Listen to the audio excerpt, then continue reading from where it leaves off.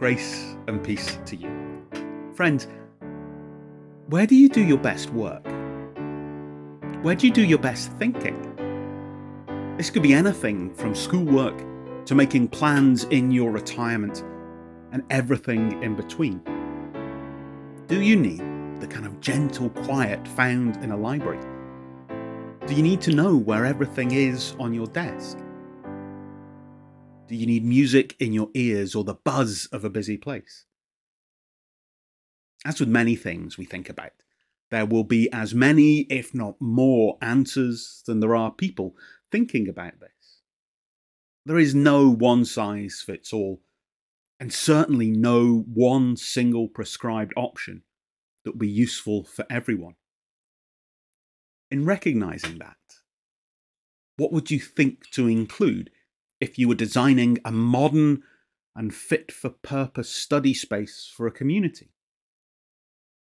Would you seek to build something traditional that looked and behaved like the cartoon image of a place to work, study, and think within?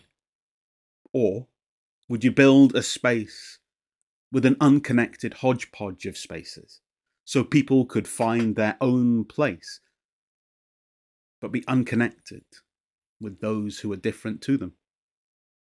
I think establishing a new space would be very hard. Building in versatility and connectedness, while recognizing the need for differences to be held, is no easy task. But then again, neither is working in the one-size-fits-all model that we occasionally have now. If I were to suggest that everyone should work in a space similar to that which I find conducive, then I think we'd run up against problems. Not everyone would want to work with the free-range filing system that is my desk. And the amount of Lego and discarded coffee mugs on it, that could also prove a problem. Starting something or changing something to meet the needs of many that fits within current constraints is difficult. This isn't a new issue, and this isn't just about places of work. Reflection and study, this is about places of worship too. In our reading today, we will hear extracts from 1 Kings chapter 8, and I encourage you to go and read the whole chapter when you get a chance. Then King Solomon summoned into his presence at Jerusalem the elders of Israel, all the heads of the tribes and the chiefs of the Israelite families, to bring up the ark of the Lord's covenant from Zion, the city of David. The priests then brought the ark of the Lord's covenant to its place in the inner sanctuary of the temple, the most holy place, and put it beneath the wings of the cherubim. When the priests withdrew from the holy place, the cloud filled the temple of the Lord, and the priests could not perform their service because of the cloud, for the glory of the Lord filled his temple. Then Solomon stood before the altar of the Lord in front of the whole assembly of Israel, spread out his hands towards heaven, and said, "Lord, the God of Israel, there is no God like you in heaven above or on earth below. You who keep your covenant of love with your servants, who continue wholeheartedly in your way. You have kept your promise to your servant David, my father. With your mouth you have promised, and with your hand you have fulfilled it, as it is today. Now, Lord, the God of Israel, keep for your servant David, my father, the promises you made to him when you said, 'You shall never fail to have a successor to sit before me on the throne of Israel, if only your descendants are careful in all they do to walk before me faithfully as you have done.' And now, God of Israel, let your word that you promised your servant David, my father, come true. But will God really dwell on earth? The heavens and even the highest heaven cannot contain you. How much less this temple I have built? Yet give attention to your servant's prayer and his plea for mercy, Lord my God. Hear the cry and the prayer that your servant is praying in your presence this day.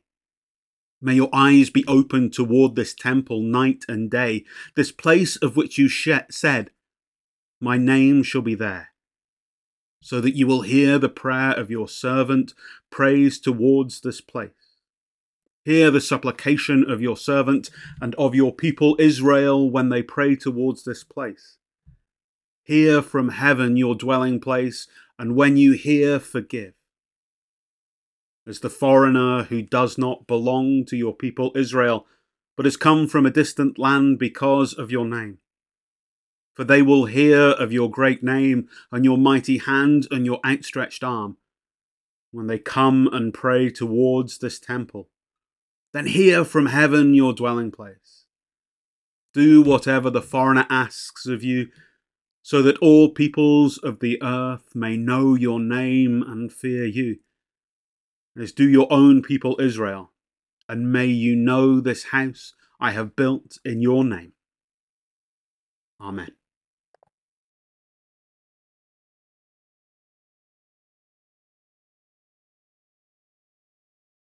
Solomon is establishing and dedicating the temple, the settled and significant place of worship as desired by the previously nomadic people of God. The imposing temple, built and beautiful, but simply a fancy pile of stone until God was present. It's nothing until the ark, the representation of God in that place, has arrived. The temple is nothing without God. But of course, God is still everything without the temple. Solomon's temple, an historic and ancient thing, is not the first thing that comes to mind when we think about how we do church today. Asking us where and how we interact with God, and about who can interact with God. Solomon's temple isn't the guide that we would immediately go to.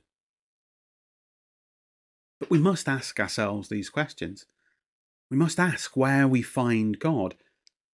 Do we find God in places of personal historic significance? The place where we were married, our children baptized, or simply the place we've always gone? Or indeed, do we find God in any building that feels like we as individuals think a church should feel like? Or do we encounter God elsewhere, in the grandeur of a mountaintop, the peace of a beach? That moment between being awake or asleep? Do we find God in the actions of service? Heaven cannot hold him, nor the earth contain. God is bigger than our buildings, and bigger than our experiences. We cannot limit where God is. We cannot say that if we sit in a normal seat or go to our church, then we can't find God. However, we build, use, and encounter God in our sacred buildings. So there must be something to them. They are clearly important, as all of us know. We all know the attachment to a place because of our family traditions and times of comfort found within a building. But it's not the bricks and mortar. It's the people and the Holy Spirit that make the church. But the stones are important. But the stones aren't God. In the final words of our reading, Solomon outlines that the temple is not just for Israel, but for foreigners as well, strangers and travellers in the land. This is not about the conflicting tribal deities of the ancient Near East some 2,500 years ago. This is about the God, not some tribal God. This is about the place for everyone. That everyone is welcome to encounter God in an honest and genuine way. So how do we do this? How do we include the people who encounter God in a way that's foreign to us, or who've never tried before? How do we open our doors and change our ways to do the missional and transforming work of sharing the good news of God? How do we understand the changes that will come, that have come, that need to come? It's hard.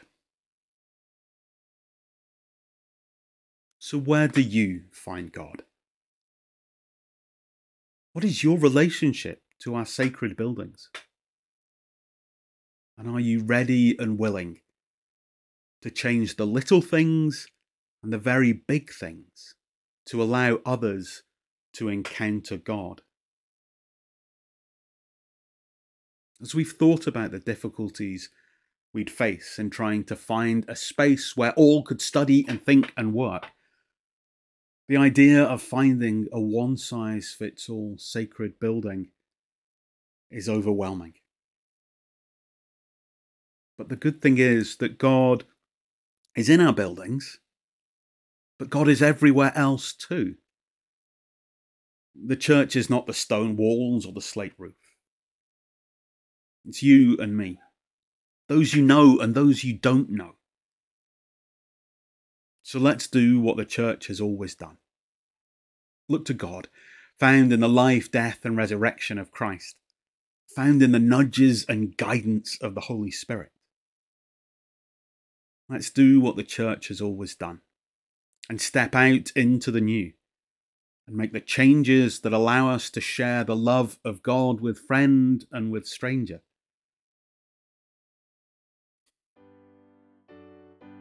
As you step out into your week, remember that church doesn't end here.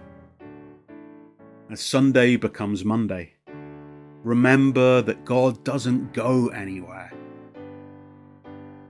And wherever you are, whenever you are, the church is there and God is there with you.